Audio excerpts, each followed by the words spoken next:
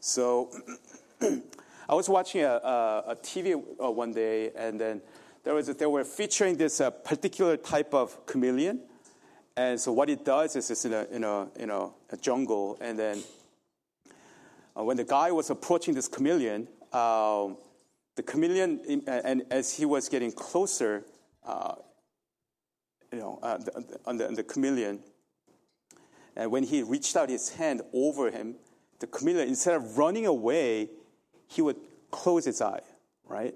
And he was explaining that that's how chameleon deals with the danger that it notices. So in chameleon's mind, if it just closes its eye, then the problem will go away, right? And that's a pretty, it just doesn't work like that, right? But, it's not just some animals who try to avoid danger or problem by turning a blind eye. Because don't we do that as well? When there's a relationship issue with someone, whether it's a family member, coworker, a demanding boss, or a difficult client, right? At times, we just don't want to face it. Because at times, it's just too complicated. It's just too painful to deal with some of the issues, relationship issues, right? We don't want to think about it because it gives you a headache. And we just hope that it'll simply somehow go away. If we just somehow ignore it, then somehow it will go away. Just because we want to avoid a reality does not mean that we are not going to face it. I remember this summer, I went to Korea, and coming back, I flew into Toronto first and then had a layover. But then the flight got canceled and all that. It was just crazy this summer. But, as soon as I got off the plane, the first thing I did was take my mask off, right? Because it was mandatory, because it was a Canadian airline, and they were still saying you have to wear. And I was complaining, though. My gosh, it's 12-hour flight, and I have to wear a mask, And then I just kind of acted like at that time COVID wasn't around. I was like, whew, I'm a typical American, right? I just and so basically I looked around, and basically all the people that look American, they're the ones that were just taking the mask off, right? It's like, right. Just because I kind of just ignore the problem doesn't mean that, COVID isn't around. Sure enough, as soon as I got back, I had COVID, right? I had it pretty rough. And so, when it comes to spiritual reality, I think that really especially holds true. Just because we turn a blind eye or kind of try to ignore it or not think about it doesn't mean that it's not there. The Word of God informs us that the true reality is more than meets the eye, right? It really does. I remember when I was in my first year in seminary, right? You would think that from the outside, just because I went to seminary and studying the Bible and all those things, that I would be doing spiritually well, but I wasn't. I really wasn't. I was struggling. And because I thought, basically the Bible turned into study material, right?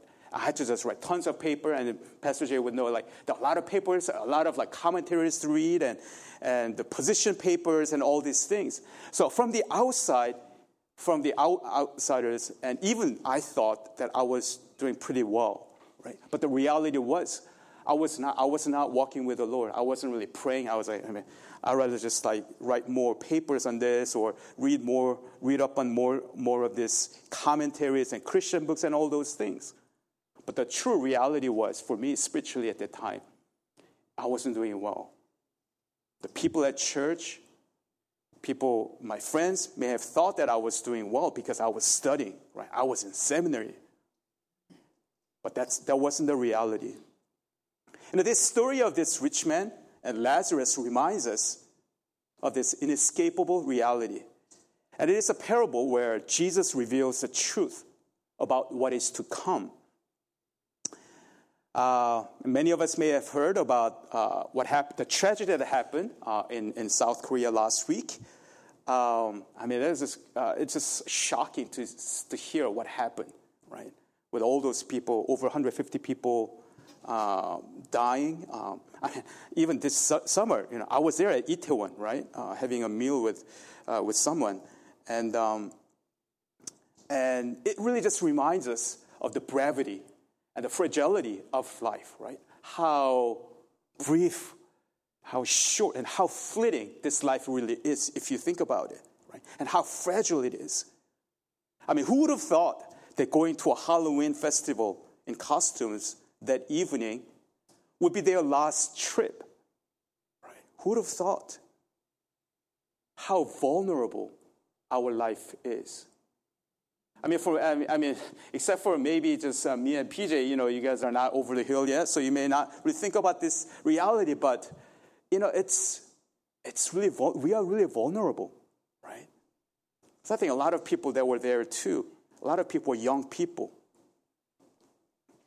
And so there, in this parable, there are a couple of things that I wanted to bring out and what it's saying here. And the first thing is the great reversal, right? The great reversal. Some people believe in reincarnation, right? It's this philosophy or the worldview where you will be reborn into a different living form. So your essence, living essence, is still there, but you may just in a next life, you may just born into a different form. And so if you just follow this worldview, it really comes down to the cyclical, right, worldview. There is no end. There is no beginning. There is no end. Right? It just constantly goes on. You keep just being reborn, born into a different living form. You could be born into another human or an animal, an insect, what have you. And it is unbiblical, right? Because the Bible tells us that life is linear, right? There is, especially in this world, there is a beginning and there is an end. In the beginning, God created. And there is an end to our life. And others believe that we all will go to a better place. It is a secular vision of heaven without God, right? Some people, it's a wishful thinking. After we die, nobody knows what's going to happen to the people who die. So they say, we are all going to heaven, right? We're just going to be there. And then the deceased, they're looking down on us right now. They're just smiling. They're really proud of us, right? So that's what some people believe. Still others believe that there is really nothing else beyond the grave. Once you die, that's it. Nothing else, right? So YOLO, right? You just live only once, and you just kind of live your life to the fullest here and enjoy your life, Just please yourself and do whatever feels right to you, because once you die, there's nothing else after that. What 70, 80, 90 years that you have, some shorter, longer, right? You have to really maximize what this life offers you and what this world offers you. And all these widely held views are contrary to the scripture's teaching. Jesus tells us that there is afterlife, life after this one, and there will be accountability, and there will be divine judgment. Here, the rich man lived like a rock star, right? He was clothed in purple and fine linen. It's almost like, I don't know, I'm not really into like clothes, as you can tell, maybe like wearing like Prada or something like that. The devil wears a Prada, right? Kind of thing. And he had sumptuous feasts all the time, but he used his wealth only to please himself and to maintain his extravagant lifestyle. I mean, for him to just have that sumptuous feast every day, right? I mean, he was a pretty rich guy, but it was only for himself. He didn't use it to care for the poor and the needy, evidenced by Lazarus at his gate, right? Well, Lazarus is actually the only character, and it's the only character given a name in all of Jesus' parables. No other parables of Jesus has any specific name, but here he actually names him Lazarus. And Lazarus desired to be fed by what fell from the rich man's table, but he was routinely ignored, and he starved. And, to add, insult to injury, right? He was covered with sores. I don't know, like I hear like shingles are pretty bad, right? But I'm just assuming this is really, really bad too, maybe worse than shingles, right? And also even the dogs, and we're not talking about like pet dogs from the rich man's, but it's referring to wild dogs, right? The wild dogs who would just come and lick on his sores. He was in really a desperate situation, and yet it was not the rich man's concern. He didn't really care for this guy, this beggar. Lazarus had nothing but misery and suffering. When death came to both men, however, it changed everything. Right? There was a complete reversal. And in other words, what happens after death is not a simple continuation of life here. It really isn't. It's not the same thing it's just transferring over from how it was here to the next life. Jesus is saying that it'll be a day of reckoning for a lot of people. Here, Jesus says nothing about the spiritual condition of either character, but it is implied that Lazarus was right with God, whereas the rich man was not. I mean, when you look at even in the short story, his selfishness and lack of concern for other people kind of suggests his spiritual plight. He really didn't care for anyone else. Now, here, we have to be careful when we talk about like reversal and all this. Jesus is not saying that your socioeconomic status in this world or your race will automatically give you salvation, right? If you are poor, if you are the oppressed, then Jesus will save you, right? I mean, that's like liberation theology and all these things, right? That's not what Jesus is saying, right? In the end, what really matters is our relationship with Christ, the faith that we have. Hebrews 9:27 says this, and just as it is appointed for man to die once, and after that comes judgment. In other words, we have to give an account of our lives. I mean, we talk about accountability at work, right? Talk about accountability in the government, accountability with each other. But it'll be nothing like our accountability before God, because He knows everything. Even our thoughts, intentions, our motives, and no one else may know but me, or just us inside. Because we can act in a certain way, but we may have ulterior motives. We may have some thoughts that we may easily hide because no one else can read our minds. Maybe your spouses can, but God, He knows everything, and He has seen everything that we have done, thought, even in secret. So it's a sobering thought, but at the same time, there is also hope and comfort.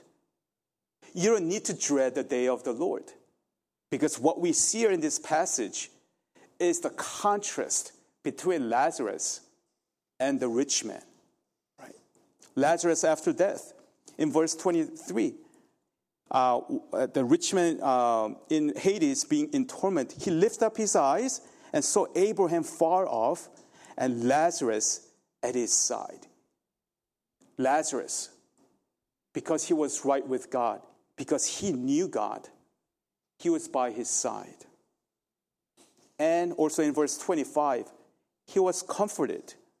Verse 25, but Abraham said, child, remember, speaking to the rich man, remember that you in your lifetime received your good things, and Lazarus in like manner bad things. But now he is comforted here, right? And you are in anguish. That there is comfort for those of us who know Christ, right? For those of us who know Him, we have nothing to fear, because as the scripture says, He is for us, not against us, right? Our position before Him, the base assumption and the base position is that God is for us and not against us. Right? Jesus said he's going back to the Father to prepare a place for us. And that's what he promised. And it is comforting to know that even though we lack, we fall short, we stumble at times, that he has gone back to the Father. And one of the things that he does is that he is preparing a place for us who are his. So think about it. Without any hindrance, any discord, any brokenness that we experience all the time from sin in our lives, right? That when we get there, right, we will be removed from all the things that will impede us from approaching God. Right? We would have the new resurrection body, right? Unlike anything that we are subjected to at the moment. Like for me, like every time I go play Wednesday, like the volleyball or just whatever sports that I do, I'm like, afterwards, I'm like alien. I'm so old, right? I can't even jump. I can't do anything, right? I have to just pop in pills left and right. Because I know I'm getting old, right? The wrinkles everywhere, all these things. But in that time, when that time comes, right? The Bible promises and tells us that we will have an imperishable body. And not only that the body will be resurrection body, but we will be in the very presence of God. Because God cannot be present with sin and evil for us to access, to go before him. Our body, when it changes, that we are no longer subject, not only from the penalty and power of sin, but the presence of sin, right? And we will bask in his glory. So think about it for a moment.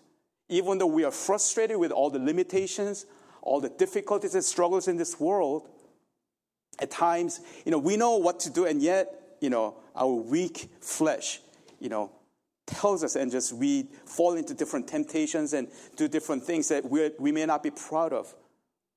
But at that time, on that day, right, we will no longer, we won't even know what it is like. Right now, we have no idea, and I have no idea what it is like to be even without sin, because sin is always with us. But at that time, we're not even experience the presence, what it is like to be affected or tainted by sin, right? And all we do, we will bask in his glory, right? That we may think, okay, for all eternity, how can we possibly worship God? I mean, wouldn't that just kind of after a while just, it'll be the same thing? Absolutely not. Because his glory is so much greater, so infinite, that we'll forever and ever will bask in his glory. And that is the encouragement and the hope that we have for those of us who belong to Christ. And how we should long for that day when we enter into that eternal rest and glory. There are people who talk about, I don't know if you guys ever just read some people talking about near-death experience. How, some people, I just read a couple people's, account, and they say, oh, yeah, they were just, as they thought they were dying, and then all of a sudden they just found themselves kind of, floating out of their body, and then, they are looking at the people that are trying to, just revive him or things like that. And then they are just drawn into this tunnel, right? It's like a long tunnel. And then at the end is a really bright light, right? But then somehow they were brought back to life, right? People talk about near-death experience. And a lot of them, they talk about this long tunnel. But then at the end of the tunnel, it's this bright light, right? But we don't even have to, and we don't need to rely on those to know that there is the reality of heaven and hell. There is. So the rich man here ends up in Hades, and the usual Greek word here, name, the Hades, is really the place of the dead. But here, it's clearly a place of torment, described as a place of flame. with tremendous suffering. And while in torment, he looks up, and to his utter surprise, the rich man notices Lazarus right by Father Abraham. So he asks Abraham, right? And verse 24, and he called out, Father Abraham, have mercy on me, and send Lazarus to dip the end of his finger in water and cool my tongue, for I am in anguish in this flame. Right? So even in Hades, the rich man, as he showed in his life, he's pretty arrogant, right? Thinking that he could order Lazarus around. After all, Lazarus was a nobody in this world. Right? He was begging at his gate, lower than his own servants while he was alive. So he thought he could just, hey, Father, can you just ask? I wouldn't dare to ask you, but I see Lazarus right by your side, right? He's so close to you. Tell him, order him to dip the end of his finger in water so that he can just come over and just cool my tongue, because in this flame I am suffering so much. Right? But what he didn't get is that there is a whole new order unlike anything in this world. In the world that he came from, this present life, his wealth, his power got him status and comfort. But he failed to realize that not in the world to come. What mattered in this world will not matter in the life to come. What was considered important and meaningful in this world is no longer so in the world to come. And what was despised and disregarded, such as being devoted to Christ, following scriptural principles, all these things, what was scoffed at in this world. Because if you try to live according to the Word of God, right, people around you will scoff at you. They'll say, you just religious freak, right? Those things become what truly matters. So that's what I mean by the great reversal. That what is considered precious and important in this life is no longer important. And it's the flip. The script is flipping. Elon Musk's of the world or Joe Biden's of the world have no claim in the world to come. What are you striving for in this world? Do you deep down what you really want is financial stability? Maybe a comfortable life, success of your children? Right? All of that will not really last. It will not, in the end, matter in the world to come. About a year ago, when the cryptocurrency was all the rage, everybody was talking about. I still don't really understand how the whole thing really works. But I remember watching TV, and Matt Damon, right, would come out, and he gave really awe-inspiring, this ad about the fortune favors the bold or the brave, whatever, right? He just and it makes you want to when I was watching, I was like, oh my gosh, yeah, maybe I should just get into this thing, right? Because it was just going up and up and up and up, right? All these cryptocurrencies, and that's what everybody was talking about, right? And I was like, oh, yeah, the fortune really favors the bold or the brave, right? I should be one of them, right? What happens? Right? I'm sorry, not to really rub it on anyone if you invested in it, but you just don't know, right? Whatever that you are really striving for in this world, whatever you consider to be so important, non-negotiable in this world, will not matter in the world to come, the afterlife, where what really truly matters is if you have the genuine saving faith in Christ Jesus, the living faith that transforms you, that leads to living a life that is pleasing to God. That's what truly matters. The faith, genuine faith, not just a head knowledge or an intellectual assent that Jesus is the Son of God. What really matters is is your faith that you profess, right? Is that really changing and transforming your life, the way you live? Are you living a life in accordance with the Word of God? Are you producing the fruit of the Spirit in your life? Here, Father Abraham says to the rich man, you received your good things, right? Meaning you received what you saw as good things in this life. Because for this guy, it was comfort, it was wealth, physical pleasures, all these things. He believed that these are the good things in this life. And he worked for it. He invested, whatever he did. And he got what he wanted and what he considered to be good. He didn't care for things of God. And Father Abraham continues to say, a great chasm separates them, and no one can cross.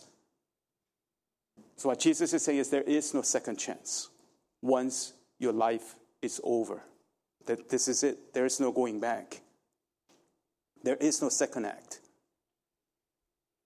This world is not our home. And yet, so many people make it their home. They invest everything in this world as if this is all we have. This is all there is to it. But there is life after death. And we will encounter God face to face and give account to how we lived our lives.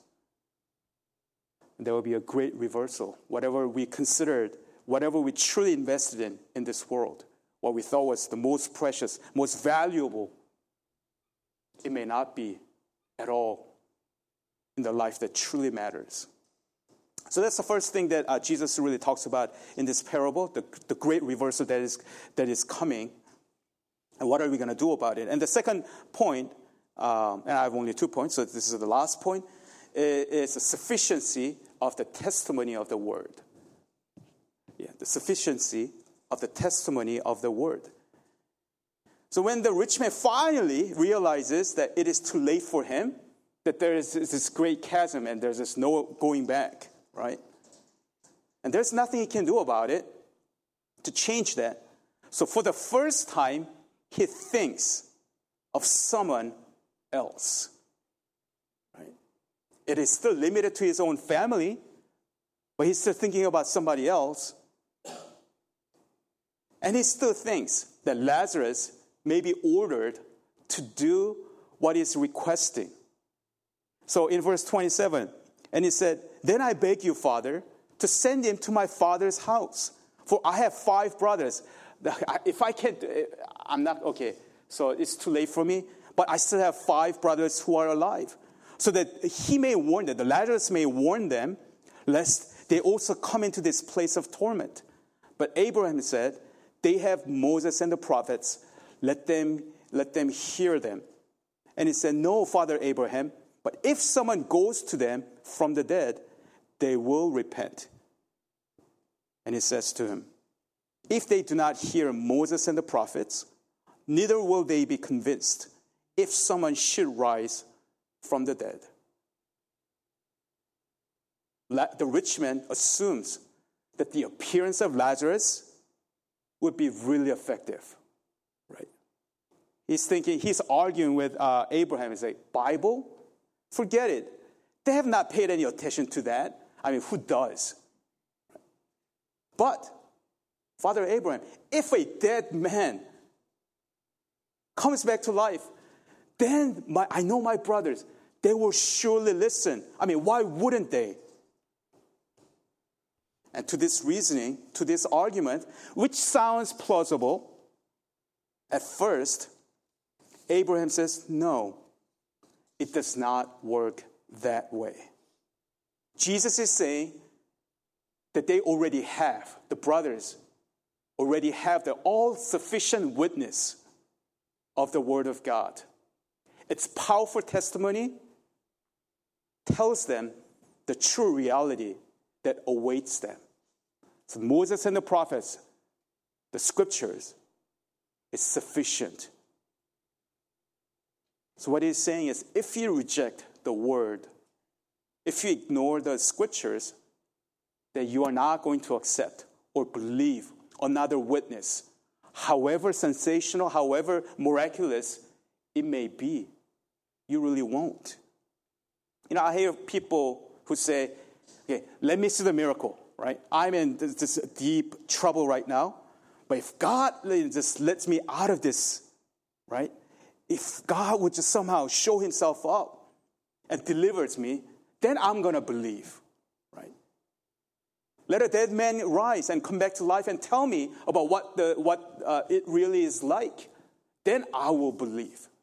Give me a miracle. Give me something that I can hold on to. Maybe, God, you should just, appear before me right now, right? So that I can see your face and I can see what you look like physically. Then I may believe. The reality is, if you cannot accept the testimony of the Bible, you are not going to accept the testimony of a person who comes back to life. You really won't. Even though you may think, people may argue that if something incredible thing happens to me, a miracle happens to me, then I will believe. Because the Pharisees and the religious establishment at that time did not accept the testimony of the Word of God, they could not accept the resurrection of Christ. Because even the pagan Roman soldiers that were just keeping at the tomb of Jesus, when the stone was rolled away and when they saw the angel, they were deathly terrified. And they just went and told the Pharisees and the high priests and all those. Did they believe, oh, wow, so Jesus actually, and I'm going to believe? They didn't. Not their own disciples, but the Roman soldiers told them what happened. And the truth about the resurrection of Christ, they would not believe. They would not accept the testimony. Right? Sometimes people want this jaw-dropping experiences more than the spiritual truth. What they're really looking for is the sensational religious experiences.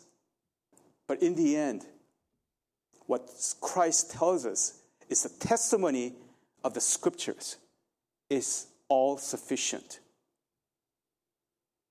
What God has revealed to us in the Word is sufficient for us to know His will and His plan, what He's thinking. Of course, the Scripture is not describing every possible scenario for us, right?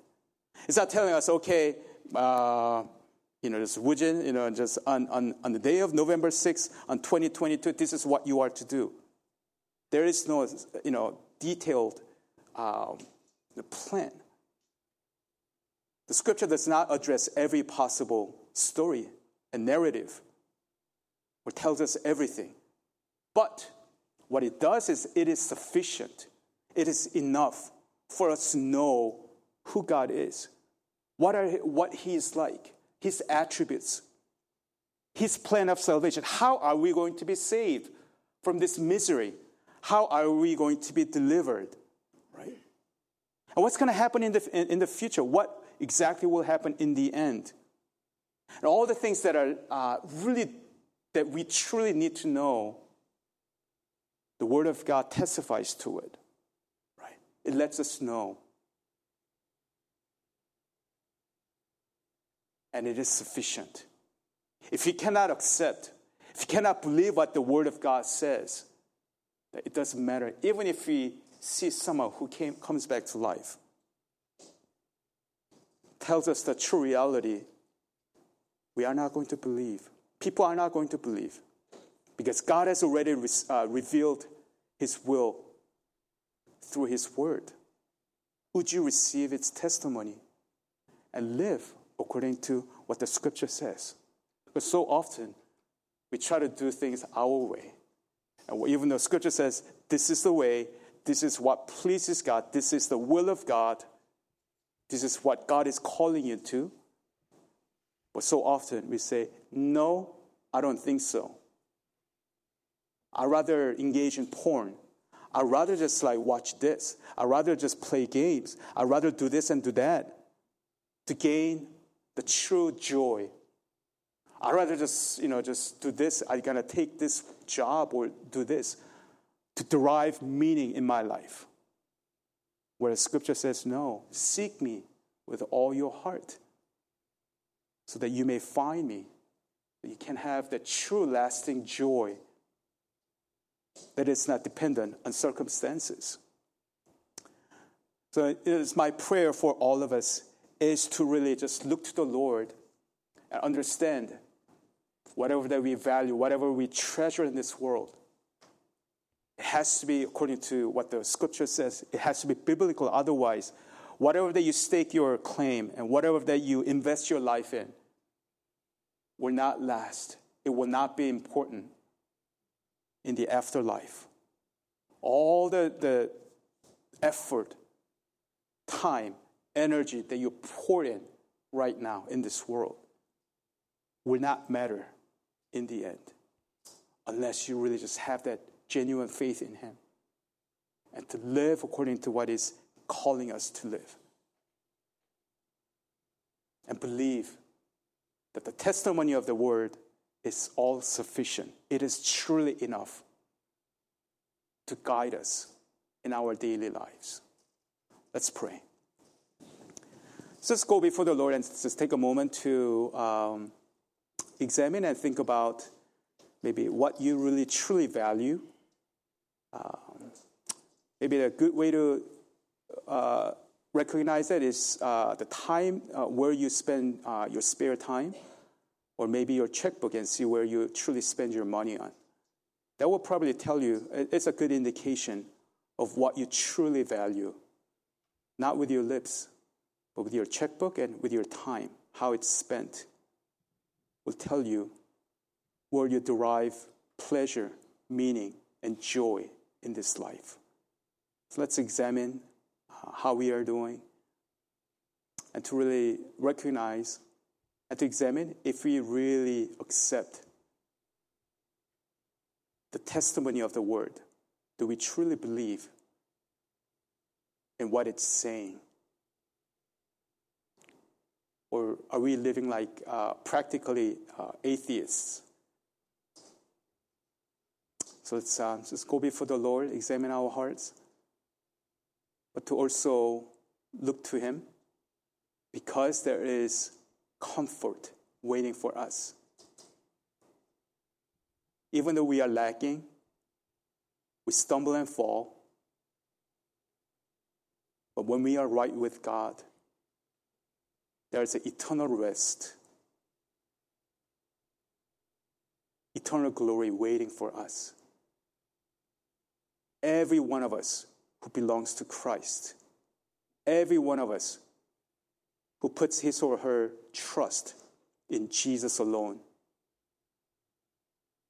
for our salvation, we will be His. And eternal glory is waiting for us. We will be comforted. God will be our side. And we will be with Him for all eternity. So let's take comfort in the promise and the sure certainty that's waiting for us.